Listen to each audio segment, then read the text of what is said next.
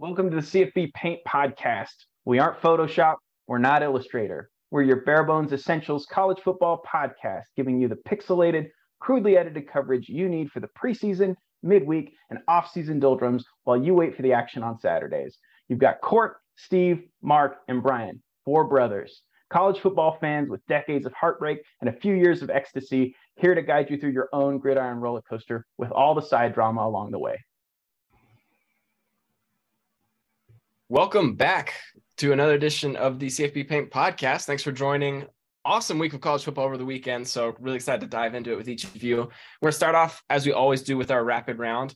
This week, we're going to do it in order of who would win. I don't know if we want to do, who would win an MMA fight.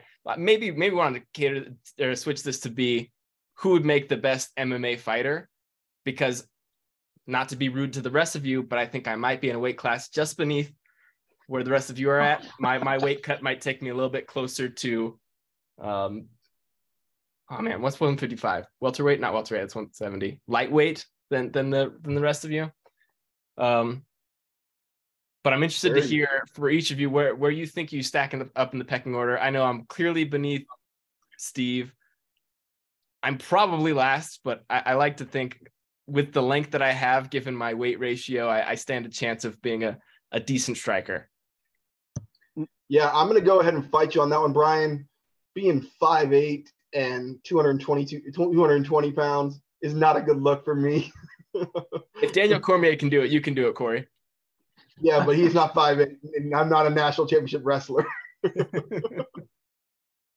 This is an interesting one because Brian's got that monkey grip strength, which even in grappling situations, I like your ability, the length to stay on the outside. But if you get close to someone, you could tie them up and make things tough.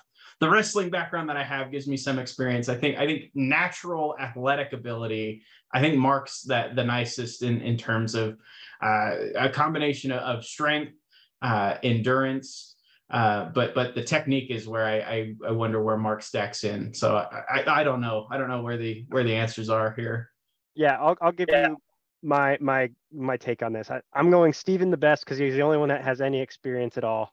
I'll take me next, just with the actually I'll take Brian with his length and strength and the weight class thing. I was hoping you were going to say amongst the three or the four of us, because I was feeling pretty good about that with my size makeup. But I'll take Brian next, and then it's probably a push between Corey and I. He watches more, so probably has more technique. I couldn't watch less UFC, so that's where I'd settle it. Well, I'm not going to argue with me being the second. That's way higher than I anticipated being. So we'll take that order. We'll go Steve, me, Corey, and then Mark. Steve, why don't you kick us off?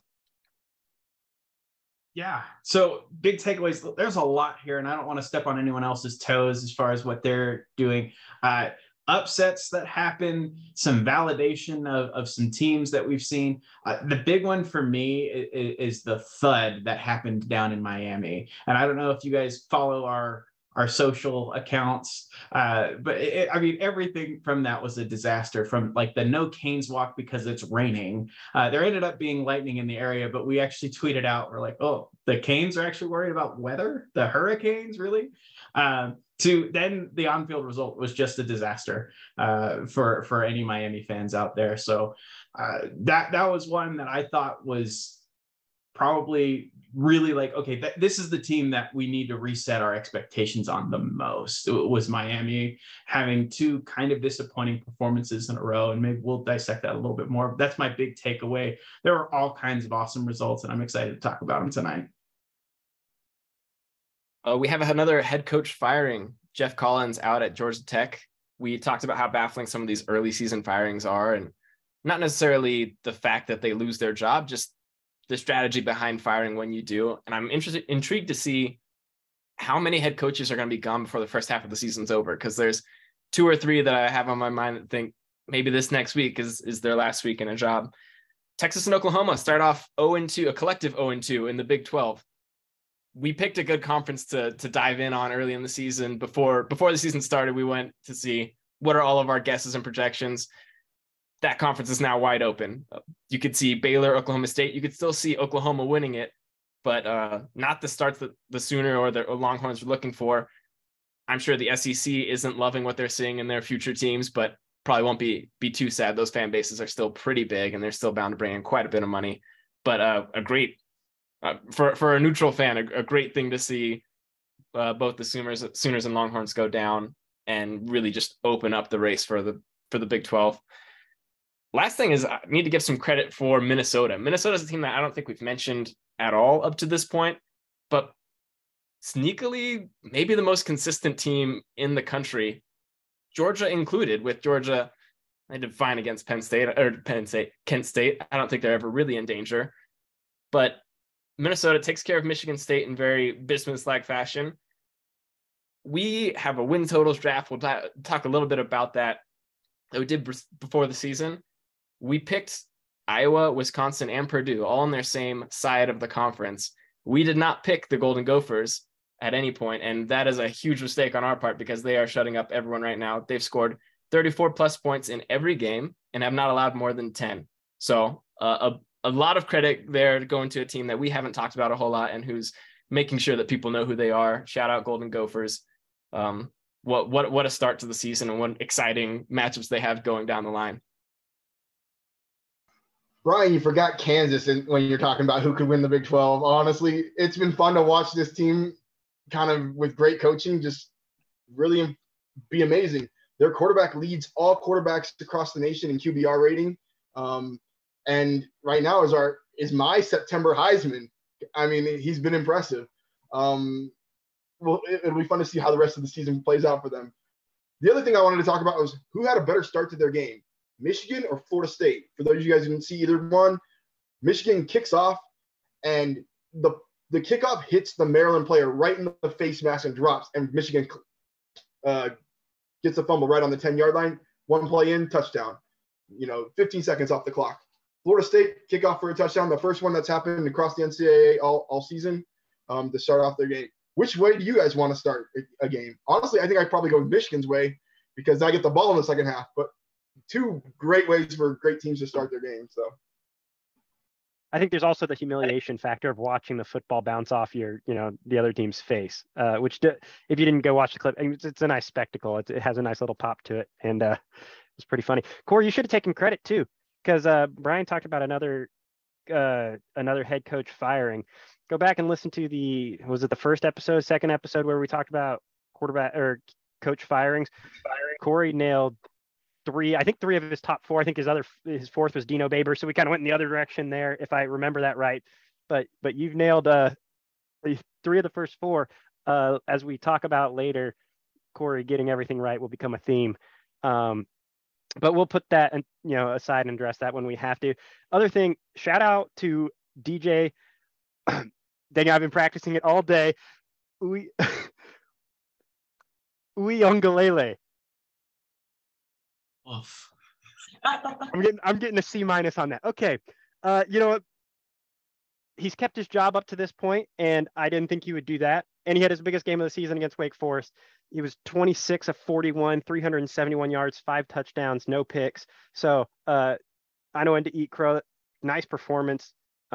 Big when it matters most. Tossing the game-winning touchdown in overtime. So nice job there. Syracuse continues to find a way. That's a team that you keep thinking is going to lose games and then somehow pulls a rabbit out of the hat. And that was fun to watch. And then also for any team that needs an offensive jumpstart, just give UNC a call. We've spent a fair amount of time talking about UNC. That defense is horrible. They gave up 576 yards to Notre Dame, who's playing with theoretically the backup quarterback. That's 200 yards more than Notre Dame had scored or had gained on any other opponent this season. I mean, they are atrocious. So it'll be interesting to watch that play out through the rest of the year. Can the offense continue to outscore? They didn't this week, but most of the teams they play. Yeah, UNC certainly given a lot of quarterbacks and offensive lines a lot of confidence to go forward in the rest of the season. We're going to jump into a recap of the past week. There are a ton of headlines, so we're going to quickly skim through all of them, and we're going to deep dive into a few of them. As Steve mentioned, Miami falls to Middle Tennessee State, begging the question, if a team loses but there's no crowd there to see it, did they really lose? Clemson wins in double overtime over Wake Forest. in a shootout, which many would not have projected that game to be. Kansas remains unbeaten against Duke. I guess two teams that had better starts than people anticipated would happen, especially Kansas just looking so good under Lance Leipold.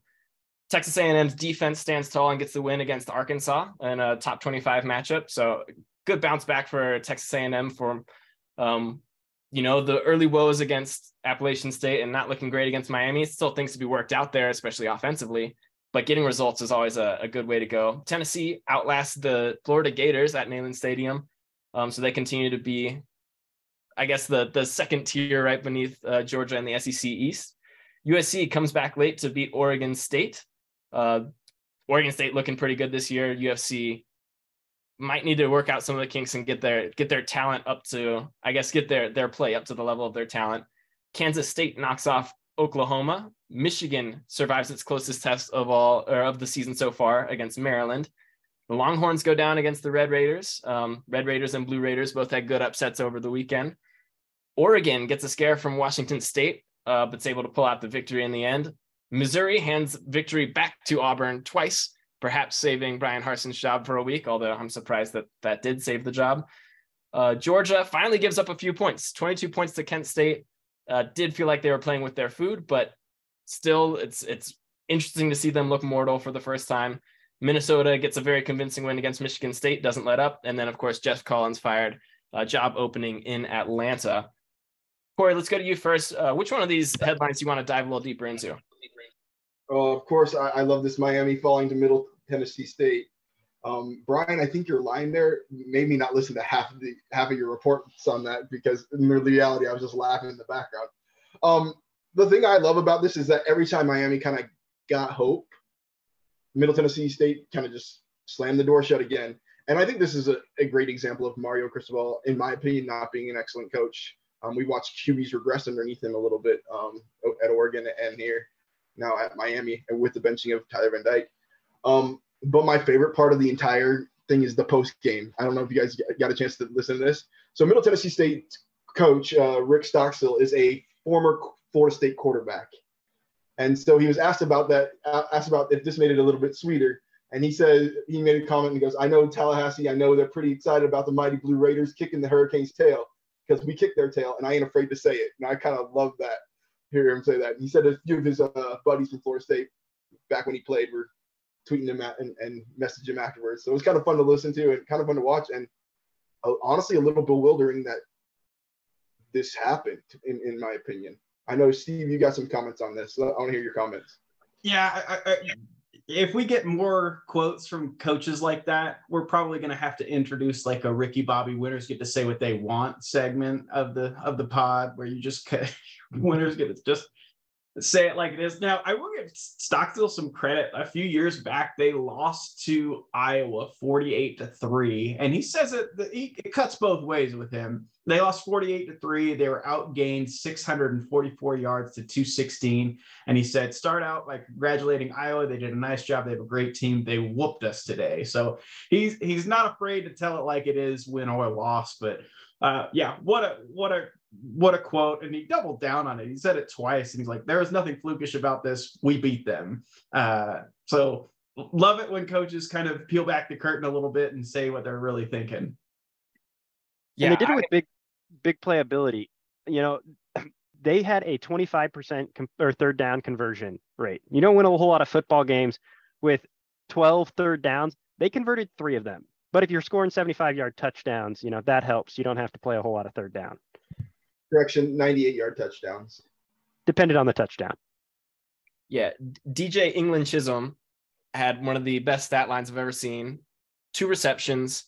So prior to this game in the season, he had 3 for, I think, 15 yards. In this game, he had 2 receptions for 169 yards and 2 touchdowns. When you're giving up that sort of stuff over the top, like it's just going to be hard to win games. Also, really shocking to see Tyler Van Dyke get benched. Tyler Van Dyke is a super talented quarterback. Tyler, if you're listening right now and Jordan Travis chooses to move on next year, I bet there's a home at the Seminoles. I wouldn't mind seeing you in some garnet and gold. I think he's just got a lot of talent, and really you're seeing him being filled by an offensive coach. Yeah, my opinion is like he should not have been benched. I mean, I know he'd thrown 2 interceptions, but I feel like that's an emotional reaction and not a good coaching reaction, in my opinion. And you got to continue to support him. I'm a little bewildered by that. Yeah, I don't actually blame him on the benching. Like, he was very much part of the problem. Just could not, open receivers are getting missed a lot. But all the same, like, it's not like it really changed that much when Garcia came into the game. I mean, he did provide a little bit of juice on that first drive, but that was essentially it. I was curious, which coordinator from Miami had the worst day? Because I think a pretty fair question. Yeah, I think defense, though, if you're giving that much up to Middle Tennessee. At one point, Middle Tennessee, I think, had 6 touchdowns and 5 first downs. Like, that's terrible. Yeah, I don't know. Randy Moss wasn't on that field. Like, I don't know why you're getting beat deep that often, and what's going on there. So I'd say defense, but Josh Gaddis didn't do himself any favors either. Good thought exercise, though, right? Good thought exercise. Okay, but real quick, do we think this is a reflection of truly how Miami is nowadays, or is this a fluke kind of game from a really difficult layover? I guess layover, but like carryover from the last game. Like, what are your guys' thoughts on that? I think they're better than, getting beat and really beat convincingly by Middle Tennessee State. However, we have not seen a impressive Miami performance this season. They've had 4 chances. We haven't seen one, in my opinion. So I think, the honeymoon is worn off. Like, as soon as you lose to Middle Tennessee State, there's no more of this, okay, there's all this excitement. We've got all this money now, and we've brought in these new coaches who are going to do big things. We've got Michigan's OC. We've got Cristobal is going to bring in all the best talent. We can pay our players a lot better than we could a couple years ago. Should NIL have been around for very long. But really, we have to look at, we've never seen from this year's team, an impressive performance on the field. We have nothing to go off of except for the talent that we believe to be on the roster or we believe to be in the coaching staff. So it's a real reset. And for me, like, I don't know what to expect from them going forward, because, going into the season, I think we all had them winning the Coastal, them or Pitt. And now it's like, I have no idea how they're going to be able to navigate this schedule. Even as of last week, I said it was a 1-team race in the Coastal and it was just Miami. And boy, does that feel foolish now. Hey, they still don't have a loss in the ACC yet, so it's possible. Yeah, the schedule still looks pretty light. Like, I still could see them winning every single one of those games. But my confidence in them doing that is significantly diminished from one week to the next. All right, that's enough of our Schadenfreude going in on Miami. Steve, do you want to take a look at another one of these headlines? Yeah, and I'll actually start with a game that I wasn't able to watch a ton of, but Washington State, like, there's some things there. Jake Dickert was their defensive coordinator when Rolovich decided not to get a shot, and was there, has now moved into the full-time role as their head coach. He was the interim during the time when during the season, the 2021 season, where Rolovich couldn't coach, wasn't able to do so, and didn't meet the deadline. After that, like, that team looked galvanized around him. Their offense is starting to do some things. I think that there maybe needs to be some more weapons around Cameron Ward, but he looks like the real deal. They've got a good defense. I feel good about picking them in our win totals draft, and thought they went from up 12 to trailing so fast in that fourth quarter against Oregon. That's really kind of disappointing. I think the defense has been really good for stretches of time. They had some lapses. I think Oregon scored 29 points in the fourth quarter. Do I have that right? It's yeah. So that a little bit of a disappointing 15 minutes there, but that team is I think a pretty good team and one to watch moving forward. It'll be interesting to see if the strategy plays out for the rest of the season. All you need to do to become a good quarterback is lower the level of competition. Bo Nix has moved out to the Pac-12. He's looking really good. And I know he had stretches at Auburn where he did the same thing. Time will tell there. One thing I do question about this game, those uniforms, Washington State's all grays, terrible. I think they've got I don't know what their technical red is, the crimson. They've got so many cool uniforms, and that one's a stinkeroo. That would be my big takeaway from them on this game. Would be you've got a bunch. You don't need to you don't need to wear those ones. Yeah, I actually rewatched this game again this morning, and I disagree with you, Mark. I'm actually pretty high on the Pac-12. I think the talent there this year is pretty impressive. I think you have a good, solid 4 or 5 teams that are pretty dang good. But Oregon, like, this would have been a blowout in reality if Oregon could just finish. Like, we can talk about this a little bit later on. Oh, actually, I can even talk about it now. Let me pull up their drives that they do in the first half. Let me see if I've got it up. Oh, I don't have it up on me. But it's like 65 yards, field goal. 85 yards, field goal. 80 yards, interception. The whole first half, they just cannot finish. And then the second half, they learn to finish their drives. And that's what won them the game, essentially. There's going to be some other things I want to talk about when we talk about the game turn when. But, yeah, honestly, that Oregon team's better, I think, than people give it to them. But I agree, Steve. I like this Washington State team. I like Cameron Ward. He is a fun guy to watch. There's a one set of downs in that game where he runs to the right, and then he gets kind of tripped up, and he's like literally 1.5 feet off the ground. He flips the ball up over a 6'4" jumping defensive end and picks up the first down. And then the next play, he later on in the drive, he it's 4th and 6, and he's running around and finds a guy open to convert 4th and 6. It's pretty amazing. He does some things that make you just say, wow. I mean, he has the knack for an amazing play. I do want to push back on that Pac-12 question, though. I'm trying to think of a single really notable out of conference win that they have. Utah lays an egg against Florida. Oregon gets smoked by Georgia. You can say the Oregon BYU one. I'm not that high on BYU, so I don't. Now they killed them. Other than that, am I missing something notable? Wisconsin got beat by Washington State early. Wisconsin doesn't look like that good of a football team. So I'm not sold that they're that good. I think the only big game I can think of off the top of my head that they lost was that Georgia and I guess you say the Georgia and the Florida game. Florida, they're two biggest out of conference games. I would agree with that, but that Florida game, in my opinion, they should not have lost. So that was a poor decision from that quarterback. Granted, they did lose it, right? But yeah, I don't think they've had a lot of options to win some quality games. Yeah, to me, it's sorry, like you're saying, Corey. To me, it's a lack of opportunity. They've won games that on paper looked pretty, like, heading into the season. Washington playing Michigan State would have been considered a premier matchup. Now, they can't control the fact that Michigan State looks dreadful now against everyone, but they did what a good team does, and they won that game convincingly. Michigan State made it a little more cosmetic in the fourth quarter, but that was a pretty thorough beatdown. Going into Camp Randall Stadium, winning a game, a tough game, 17-14. Again, Wisconsin, we don't know what they are yet. They lost that game, and then they got housed by Ohio State, but who doesn't get housed by Ohio State? I guess Notre Dame maybe, but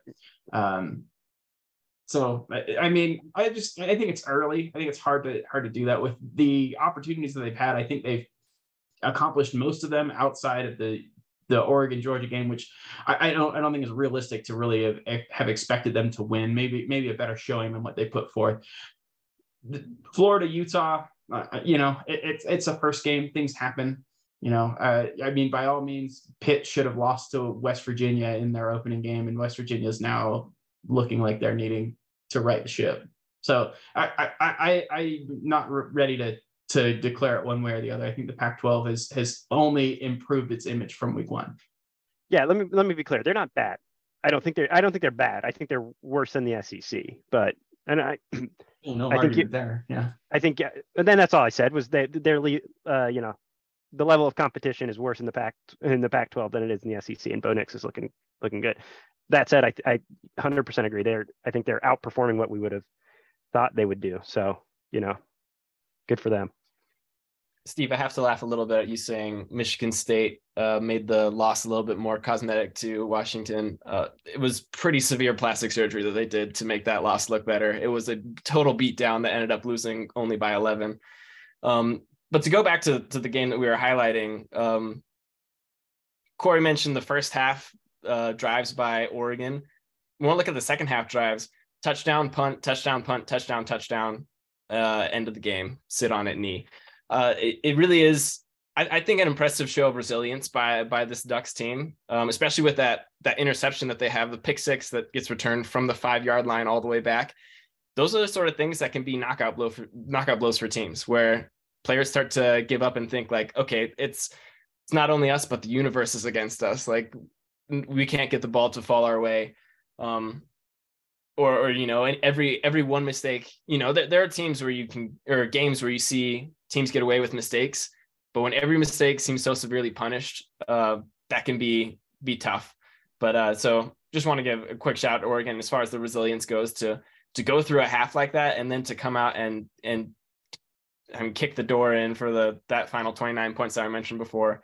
Really awesome job to keep that 3-1 record and to start off undefeated in a conference play. Mark, what headlines are you looking at? You want to give us a little bit more light on? Yeah, let's keep it in the Pac-12, USC and Oregon State. This one, you end up feeling really bad for Oregon State, and particularly their defense, who plays a really, really good game. They hold Caleb Williams under 50% passing. They hold Jordan Addison, who until this last week, I was thinking might be a sneaky Heisman candidate, as he's clearly Caleb Williams' favorite target. He still, he's got 3 catches, 46 yards and a touchdown, but that feels like a win generally when you're playing him. And you lose a game by 3 where you lose the turnover margin by 4. Just a bummer for them. Feel bad for their fans. They played a really, really good game and were, 13 seconds, 15 seconds. What USC scored with, I guess just in the last minute, just 59 seconds of, or 59 minutes of really good ball, and you lose in the last minute. Yeah, I think that Pac-12 North, I know that they're kind of doing away with divisions but for scheduling purposes this year is really fun. You've got a lot of those teams starting to kind of reemerge after being down for stretches of time. Oregon State being one that's been down for a significant amount. Also, we've talked about this before, but like another former Florida State player that's transferred out that's having a little bit of a career renaissance, Trayshawn Harrison is their leading receiver. Did you guys realize that? So it's something about transferring from Florida State. The transfers that come in have great success too, but the ones that have left, like change of scenery has sure been good to quite a few of them. Yeah, the ones that actually get picked up by Power 5 schools, a lot of them haven't got picked up by Power 5, but yeah. Fair point. The ones that had a decent landing spot. DJ Matthews, in my opinion, going to Indiana is number one I think about right there. I'm also thinking like Oregon State, man, they are in the middle of a tough stretch right now. You have USC come into your town, into Corvallis. You end up losing just by 3. You have to go to Salt Lake and play Utah. And then you have Stanford, which is not one of the premier teams that are there. But then you have Washington State come back to Corvallis again. It's a little bit of a stretch. You have 3 really good teams on that stretch. So it'll be interesting to see how well this defines how good this Oregon State team is. Yeah, and I think it'll be a proving ground for some of the other teams they're playing as well. Oregon State wasn't a team that I expected to do much this year, and they very quickly said, no, we're here to play, and we're going to, rattle some cages at the very least. So I think not only figuring out what they're all about in that tough stretch, but also the teams that they're testing. I'm not super low on Utah. I think they came out a little flat in that Florida game, but I still think today's prediction is that they would win the Pac-12. That will give a lot of insight. We'll see how that ends up going, but I think not only is, this a measuring stick for Oregon State, but they are the type of program where they have enough fight and they have enough talent to give teams a hard time, even with the talent level as high as USC. So that will be exciting on both ends to see the results that come in. week after week we're from Corvallis and on the away games they have. So moving on from USC and Oregon State, one game I want to talk about just for the hilarity of it, and I know a lot of people may not have watched this game, Auburn versus Missouri. This may have more impact on coaches soon to be fired than anything else. I don't think anybody here is breaking into the playoff or having any contending in the conference. They're tied 14-14. Missouri gets the ball down to the 3 or 4 yard line. It's a dead center chip shot, but they have time. They have 40 something seconds on the clock, have a couple timeouts. Normal teams would run the ball here. And this is one of the situations where a coach does something ridiculous. If it worked out, nobody would say another word about it. But since it didn't, it just really shines. They choose to kneel the ball. Let's get the clock all the way gone. It'll expire on our game-winning field goal, which is a PAT. And then boom, we'll be able to get out of here with a victory over Auburn. Except they shanked the kick. And now we're going to overtime. In overtime, they do an extremely good job in the first series. They keep Auburn from getting in the end zone. Auburn gets a field goal, 17-14. Missouri has the ball. Missouri, I want to say it's the first play. The very first play, they go 24 yards. They break free, get open, all the way down to the 24.5 yard line. And then, and I don't have the individual's name, and I'm glad because I don't want to shame the player who made this mistake. It's already a dark enough moment. He goes to extend the ball over the goal line, which he didn't need to do. And he drops it and he fumbles into the end zone. Auburn recovers and walks away with a victory that twice should have been in Missouri's grasp. One of the most insane finishes I've seen, something that probably kept Brian Harsin around for a week, something I may kick. I'm forgetting the Missouri head coach's name, but may Drinkwitz.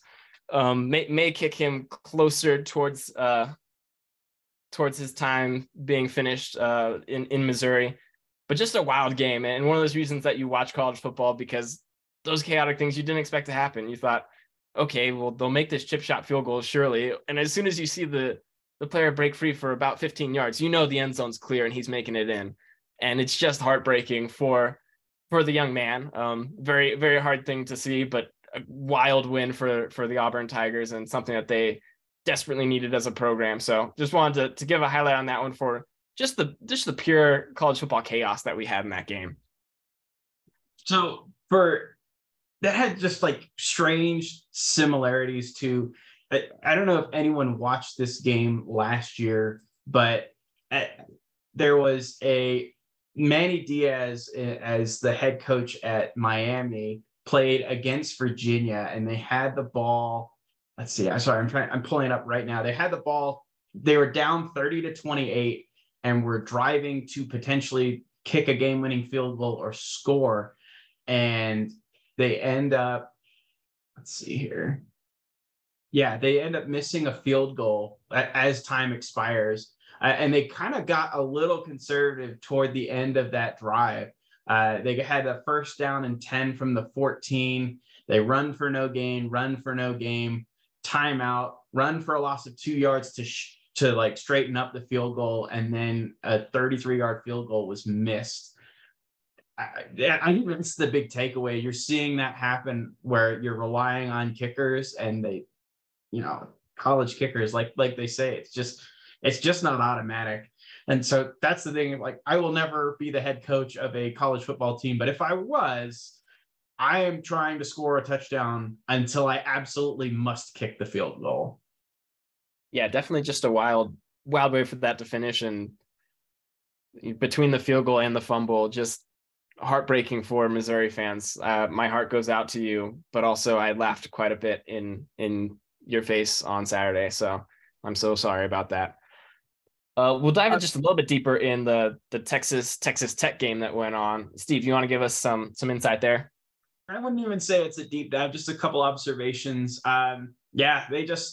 They hung around, they kept fighting. This is Texas Tech, the Red Raiders. The big thing that I really wanted to point out with this is that there was a lot of speculation that maybe Quinn Ewers would play in that game. No, he won't, but it seems like he'll be back sooner rather than later, which has me very excited. I'm thrilled to see what looks like a budding star come back. Disappointment for Texas, but pretty awesome win for Joey McGuire in his early tenure at Texas Tech. And they stormed the field. Come on. Cost him $50,000. Our consistent listeners know how we feel about teams storming the field. Just act like you've been there, and that's usually the best way to go. The best, slap out of town that you can give. With that, that's going to wrap up our recap. We're going to go into a update on our win totals draft. For those of you who this is our first time listening, at the beginning of the season, before the season started, we each drafted 10 teams with the idea that we were trying to have the highest win total over the course of the regular season. So each team plays 12 games. If all of your teams went perfect, you have 120 wins at the end of the season. Obviously, it's not going to shake out that way, especially with other people drafting against you. And each week we do a little bit of an update. So I'll let Mark take it over from here and let us know where we're at and how things have progressed for each of us and the teams that we selected. Yeah, thanks, Brian. I was unclear we were going for the most wins. I thought that this was more of like a mascot thing, like the Capital One, top mascot, which case I would be faring much better than I am right now. I alluded to how Corey, is being right about everything. So let's just start with Corey. 9-1 this week. Steve goes 5-3. And, because I can't help but be the worst every week, I go 5-4. Unfortunately, I have less buys than Steven has in the week, and Brian goes 7-2. Corey, you want to take us through your teams? Anybody impress you this week? Anybody you're looking at? So my teams are Clemson, USC, Boise State, UCF, Coastal Carolina, Oregon, Pitt, Penn State, UCLA, and Florida State. Currently, after week 4, there are only 22 teams undefeated, and I have drafted 6 of them. So I'm feeling pretty good about myself. The one thing I'm kind of worried about is Boise State. Offensive coordinator got fired. What is it, yesterday? And then their quarterback who was starting at the beginning of the year and then got benched, he's now moving on, entering the transfer portal. So he can use this as a redshirt year because he's only played for 4 games.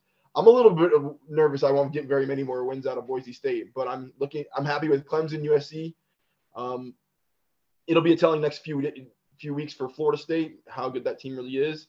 I'm happy with Oregon and Pitt and Coastal Carolina.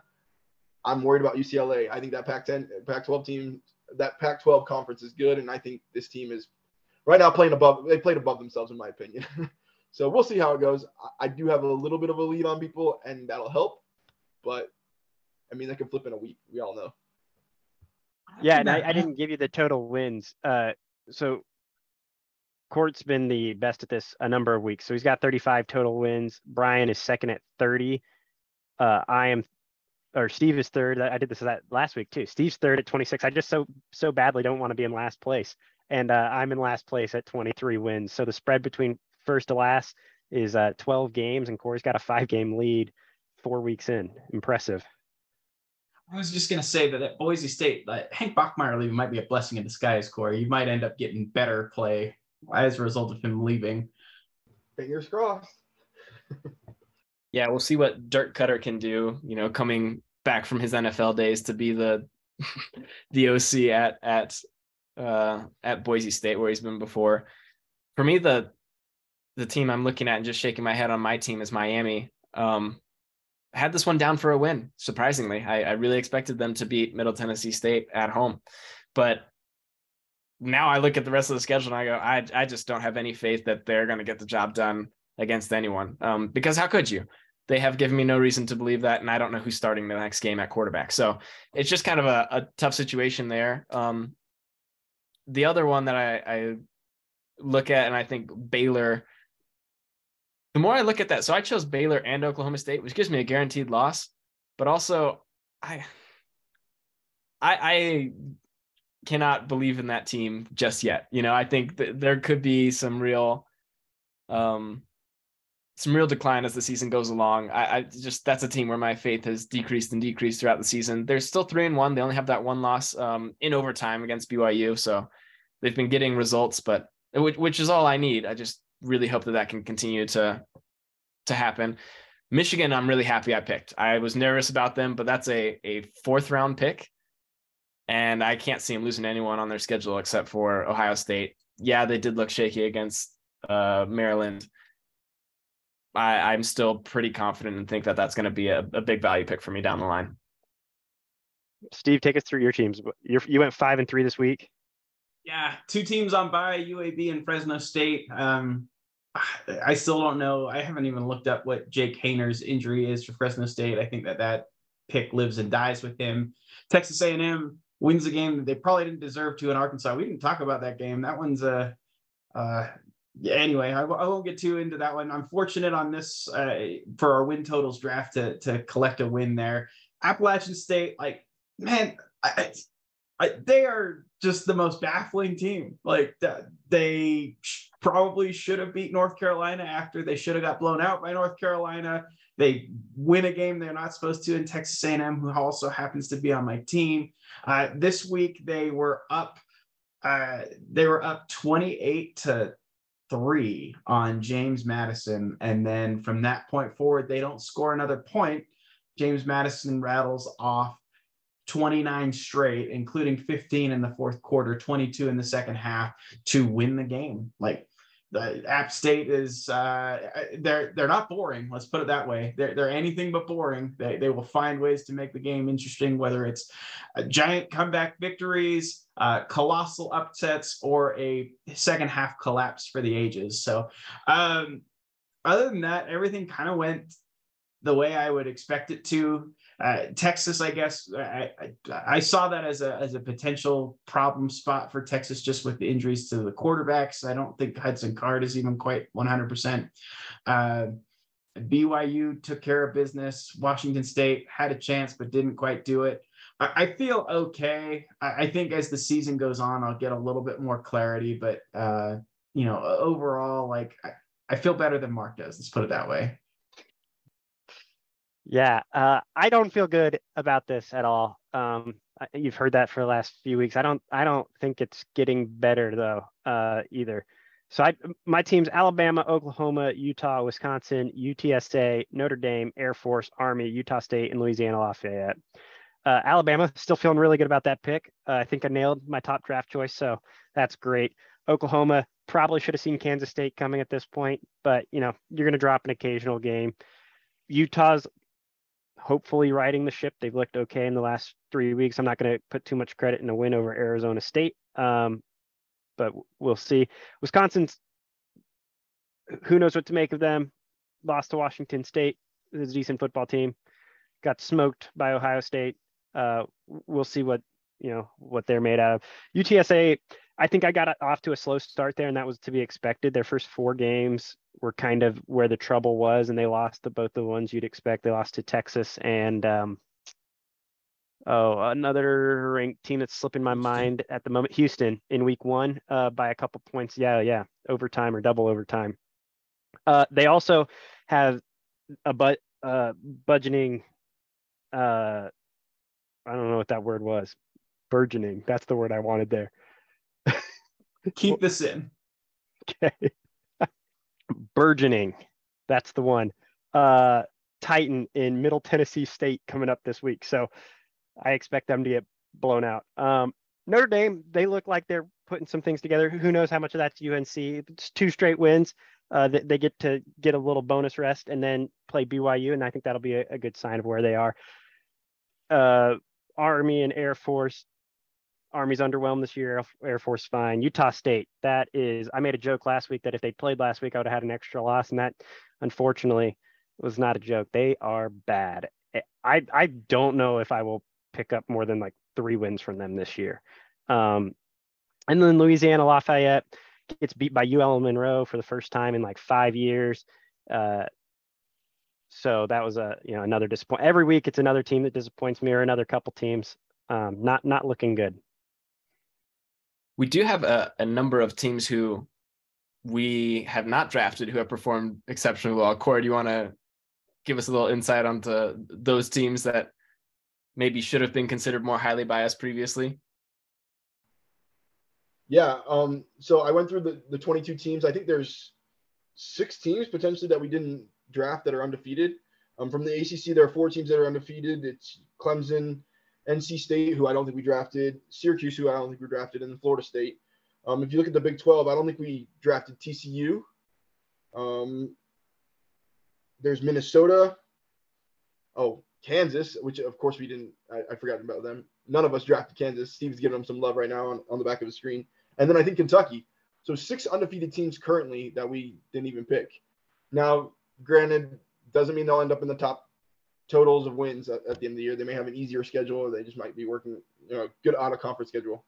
But that's probably a big difference in why we have such a discrepancy right now.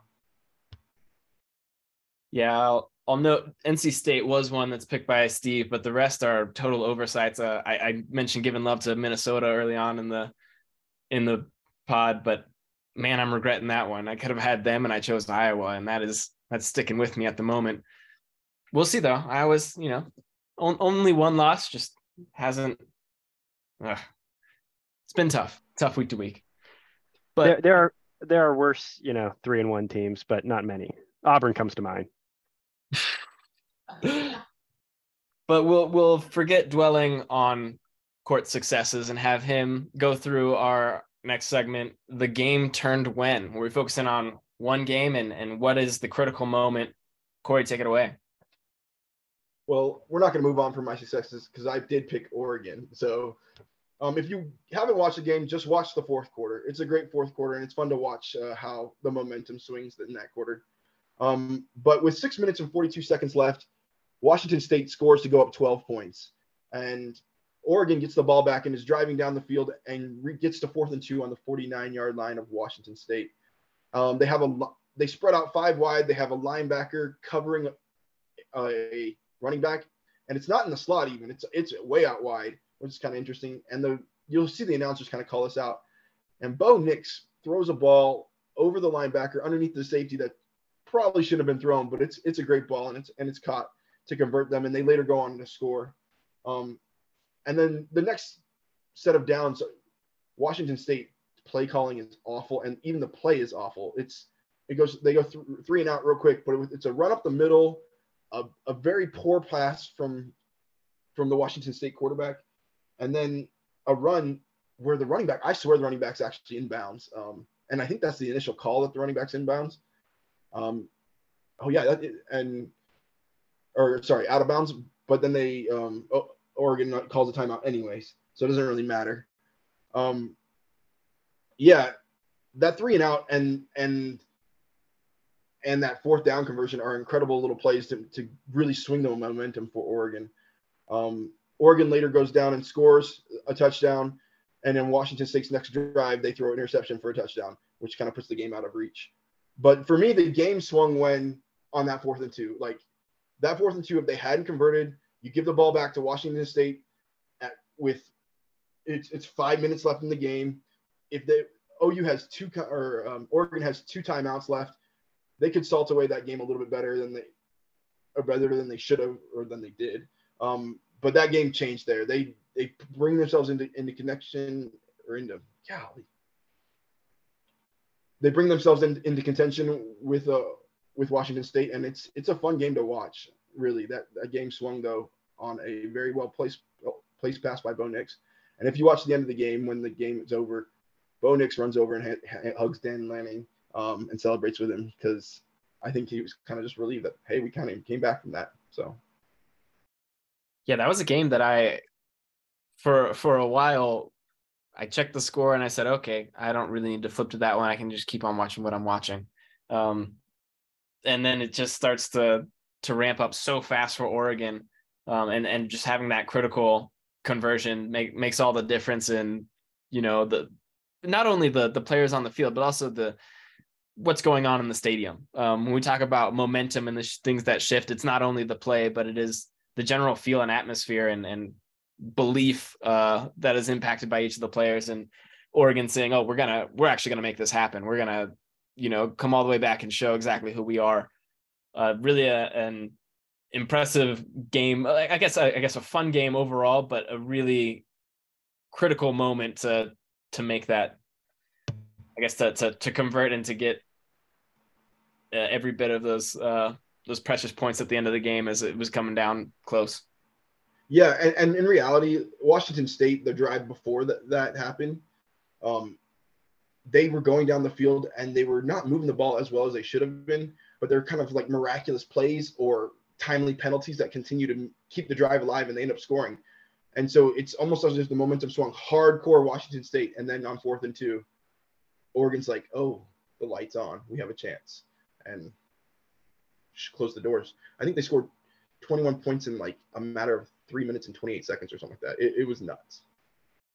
All right, with that, we'll wrap up the end of week 4 and take a look ahead at the games next week. We'll go in the same order as best MMA fighter because I'm second and I feel great about it. But Steve, why don't you give us a game or two that you're looking forward to on the upcoming slate? Yeah, a couple of them that are on my mind heading into the week. Obviously, it looks like a pretty decent slate. And even the ones that maybe looked a little lackluster, they've not been short on drama. I think heading into this past week, we all were kind of like, there's some games that we want to watch, but maybe not sure how the week overall was going to stack up. And we ended up being treated to, in my opinion, this has been a really, really fun season of college football. Not that there's a boring one, but this one's seemed pretty special. For me, the ones that I have my eye on, I'll go like I got first choice, so I'm going to take the homer pick, Wake Forest, Florida State. We'll see if that game ends up being played. I know there's a hurricane that people are kind of keeping tabs on in the Gulf Coast or in the Gulf of Mexico that's right now maybe threatening that the way that the game is currently arranged. So we'll have to see on that. Curious to see what Florida State does against a ranked opponent. Wake Forest, how do they bounce back from an absolutely heartbreaking loss to Clemson? So that one's one. The next one that I'm going to take from that same time slot, Oklahoma State and Baylor.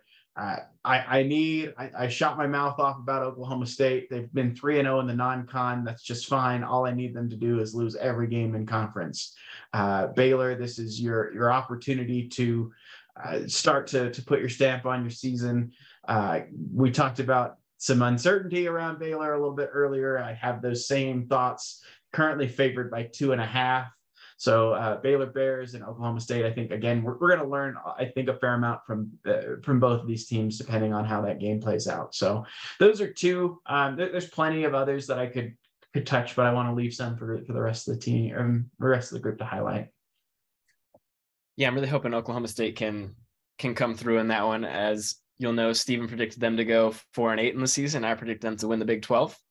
Let's say 4-8. I just said bottom of the conference. Said one spot above Kansas, who was in theory the last and worst team in the Big 12. So. To be clear, they might still finish one spot above Kansas, but it'll be where you predicted them at the top of the conference. They're playing them in the title game. Yeah. I'm looking forward to, and these are related games, UCLA, Washington, and Utah, Oregon State. This Pac-12, it is really hard to determine who is the big dog. There are a lot of teams that are playing good football and entertaining football. You look at both Washington schools look extremely good. USC has the most talent of anybody there. Utah, we're still going a lot off of what they did last year. They've taken care of business against teams they've been supposed to, except for the loss to Florida, which was a close one. And, they're one decision at the red zone from winning that one, right? It's only a play away. They would have liked to get the result, but they're not that much worse in reality, that much worse of a team for not having pulled out the victory there.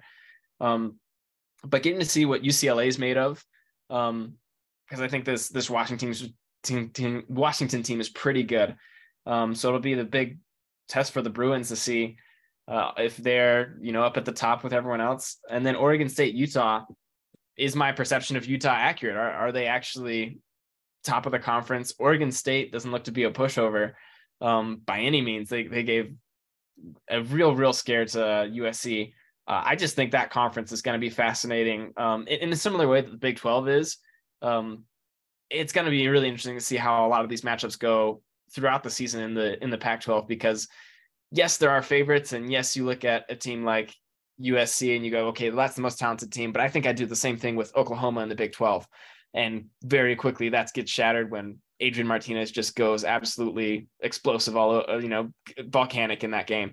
So I'm really excited to see just how these games shake out if there are blowouts that occur, because I anticipate these to be close games, but blowouts can be, I think, a lot more revealing for what we're expected to see down the course of the season. I just am excited to get some clarity on some of these Pac-12 teams to really figure out what is the pecking order, what is an upset, who should be favored in these games. Because for me, I have a hard time picking, anyone in these four, in these two matchups. So those are two big ones I'm looking forward to at the weekend. I like those picks, Brian. For me, I'm looking at Kentucky, Ole Miss. I'm interested to see how the Wildcats do against Ole Miss. I want to see what the line is on that one. Does anybody know off the top of their head? Yeah, Ole Miss is favored 6.5. But both undefeated teams currently. It'll be interesting to see how they kick off SEC play. Then the last one is Alabama, Arkansas that I'm interested in. I don't know if we really touched on that game, Arkansas and Texas A&M, how fluky that loss was, and how if Texas A&M. Did any of you guys see that play where Texas A&M got the fumble recovery and then kind of got tackled around the 25-yard line and handed it off before he got tackled and ran for a touchdown? Crazy. Yeah. Let's see if Arkansas can do a little bit better play calling on this one to keep it close. I'd like to see somebody rival Bama just to see. I mean, I think that those top-tier teams are above and beyond, and we have a lot of good middle-tier teams, but this is a chance for a middle-tier team to maybe reel one of those guys back in. So I'm excited to see those. Yeah, I think the A&M defense is starting to take on a bit of that early 2000s Ravens defense where they go, our offense may not be able to score, but when we get the ball, we're pretty electric. So let's see if we can't get in the end zone. Corey, you touched on a couple that I was also going to touch on, those SEC matchups. There's been some highly dramatic finishes in the interconference FCC play. You think about Tennessee and Florida. Florida makes it really interesting at the end of that game where they really had no business being in it towards the end of the game, but Anthony Richardson has the ball 60 yards away in a cannon to get the ball to the end zone. He doesn't. He gets hit on the play, but lots of drama in that one. Texas A&M and Arkansas obviously had a lot of drama. Mizzou and Auburn, though the stakes are lower there. The inter-SEC games have produced some terrific games. So both of those are on my radar. Another one on my radar, if Aiden O'Connell is back, will be Purdue, Minnesota. I think it's still unclear whether he'll play there.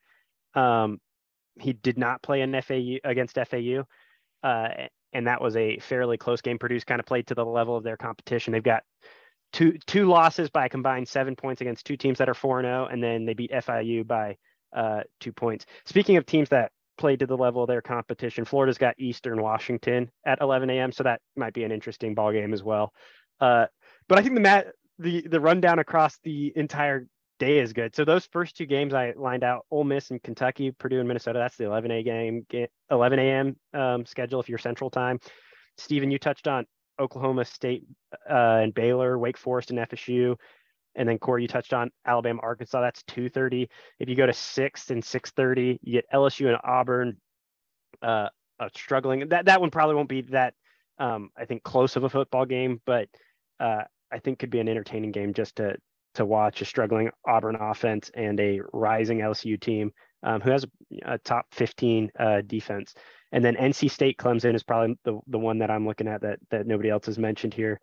Top 10 matchup. I don't know, Brian, you could fact check this, but that might be, I can't remember the last time that was they had a top 10 matchup. Maybe in one of the Russell Wilson years, but I doubt it. It's probably been forever. We'll see what shakes out there after a close close win for Clemson this week. They have another good quarterback coming to town, and Sam Hartson, picked up that secondary apart. So we'll see what Devin O'Leary can do. Yeah, I think between that game and the Florida State Wake Forest, we're going to resolve a lot in the Atlantic Division. There's still 4 undefeated teams in that division alone. You got Florida State, NC State, Clemson, and then Syracuse, which isn't involved in those matchups. But really a lot still to be discovered as to what's going to play out over the course of the season. I think, Clemson still seems beatable, and they've got NC State this week. They've got Florida State coming up in 2 weeks. So it's just yeah, a lot of clarity that we should be able to get from some, I don't know, some talented teams who are there to, their record's going to be the only way they can really make a claim, because they're not playing Alabama, they're not playing Georgia. But if you beat everybody, it's hard to ignore. Mark, I can't confirm when the last time Clemson NC State was a top 10 matchup, but the last time NC State was in the top 10 was 2002. So a little further back than you were thinking. That might go back to Phillip Rivers' day, if I'm thinking correctly. So I don't think quite those a while. Clemson teams were. Yeah, I don't think those Clemson teams. The James Davis was like 2004 or 5, if I remember right. Yeah, right before CJ Spiller. They crossed, didn't they? Yeah, I think they shared a backfield for a second, but yeah, brutal backfield. We're talking back before Phillip Rivers had 10 kids, so this is a long time ago. That's going to wrap it up for the games that we're looking forward to this week. Let's take it to some parting shots, some well wishes. Anybody want to either unload on somebody or, give a shout out to a team or player who has deserved it well and hasn't gotten the notice on our feed that they deserve? How about the Big 12 teams giving the big double birds to the sky to Texas and Oklahoma, saying goodbye? Just, all right, it's not you. It's not us. It's definitely you. I would just love to see that those two teams continue to take beatings and take losses that they're not expected to throughout the remainder of their time in the Big 12. I saw a tweet about it. It was just Big 12 2, Traitors 0 was the tweet. I think just perfect tweet. So yeah, there's one of my parting shots. I'd say Warner University out of Lake Wales, Florida, lost 98-0. If you want to know their score, to Stephen F. Austin. Granted, we're talking FCS low things, but if you want to hear scores, lost 7-40, 44-7 to Kaiser, 52-3 to West Florida, 49-22 to Florida Memorial, and 98-0. So on the season, they've scored a grand total of 32 points against 4 teams and been outscored.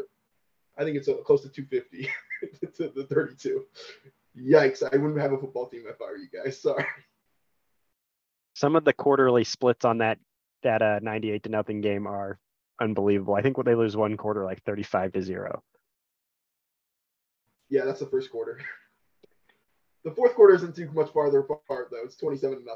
They didn't lay off the gas very much. They've got another one. So for Michigan State, do you wonder if they tried to sneak something into that giant contract that they handed out to Mel Tucker? And oh, by the way, if you ever don't tie your left shoe, we can cancel the whole thing, and then we don't owe you anything. I would be nervous if I'm a Michigan State fan. Maybe it's kind of one of those things where if you live by the transfer portal, you die by the transfer portal, and just some days there's going to be feasts and some days there's going to be famine in terms of what's in the portal and what you can get. I don't know. It doesn't look like it's going to get better for Michigan State. I think it's going to get a whole lot worse before it gets better. I'd like to see in the future some type of stats or rankings from people that evaluate transfer portal talent, because you've seen some teams like Florida State hit on transfer portal talent and then some teams not. Can I go in on just the transfer portal rankings for just a second here? I'm gonna name some names here, like all of the recruiting services have rankings for these transfers, right? And then you see them get re-ranked with no new data. Like that to me is that is a flat admission that when we first ranked this guy, we got it wrong. We were either lazy or incompetent. It was one of the two, but it wasn't anything. You saw guys, enter the portal in February and get re-ranked in March and May. And it's like, there's no new information on that person. There's no new information on that transfer. So yeah, for those sites on 3, 247, I think was the most egregious in terms of re-ranking people in the transfer portal. Like, what are you doing? Was your first eval just bad or incomplete? Like, that I don't know. That's one of those things that I was a little bit, as a fan of the sport that follows things like that, like maybe you should just do the eval and then stick to your guns. Like, don't rewrite it just based on the fact that, the early buzz from spring camp is like, he's really good. Well, you got it wrong, man, and put your name on it. I do think the one thing that they're trying to do for the fan perspective is trying to give you a good assessment of how your new recruiting class is, because you're including the portal transfers in there. And yeah.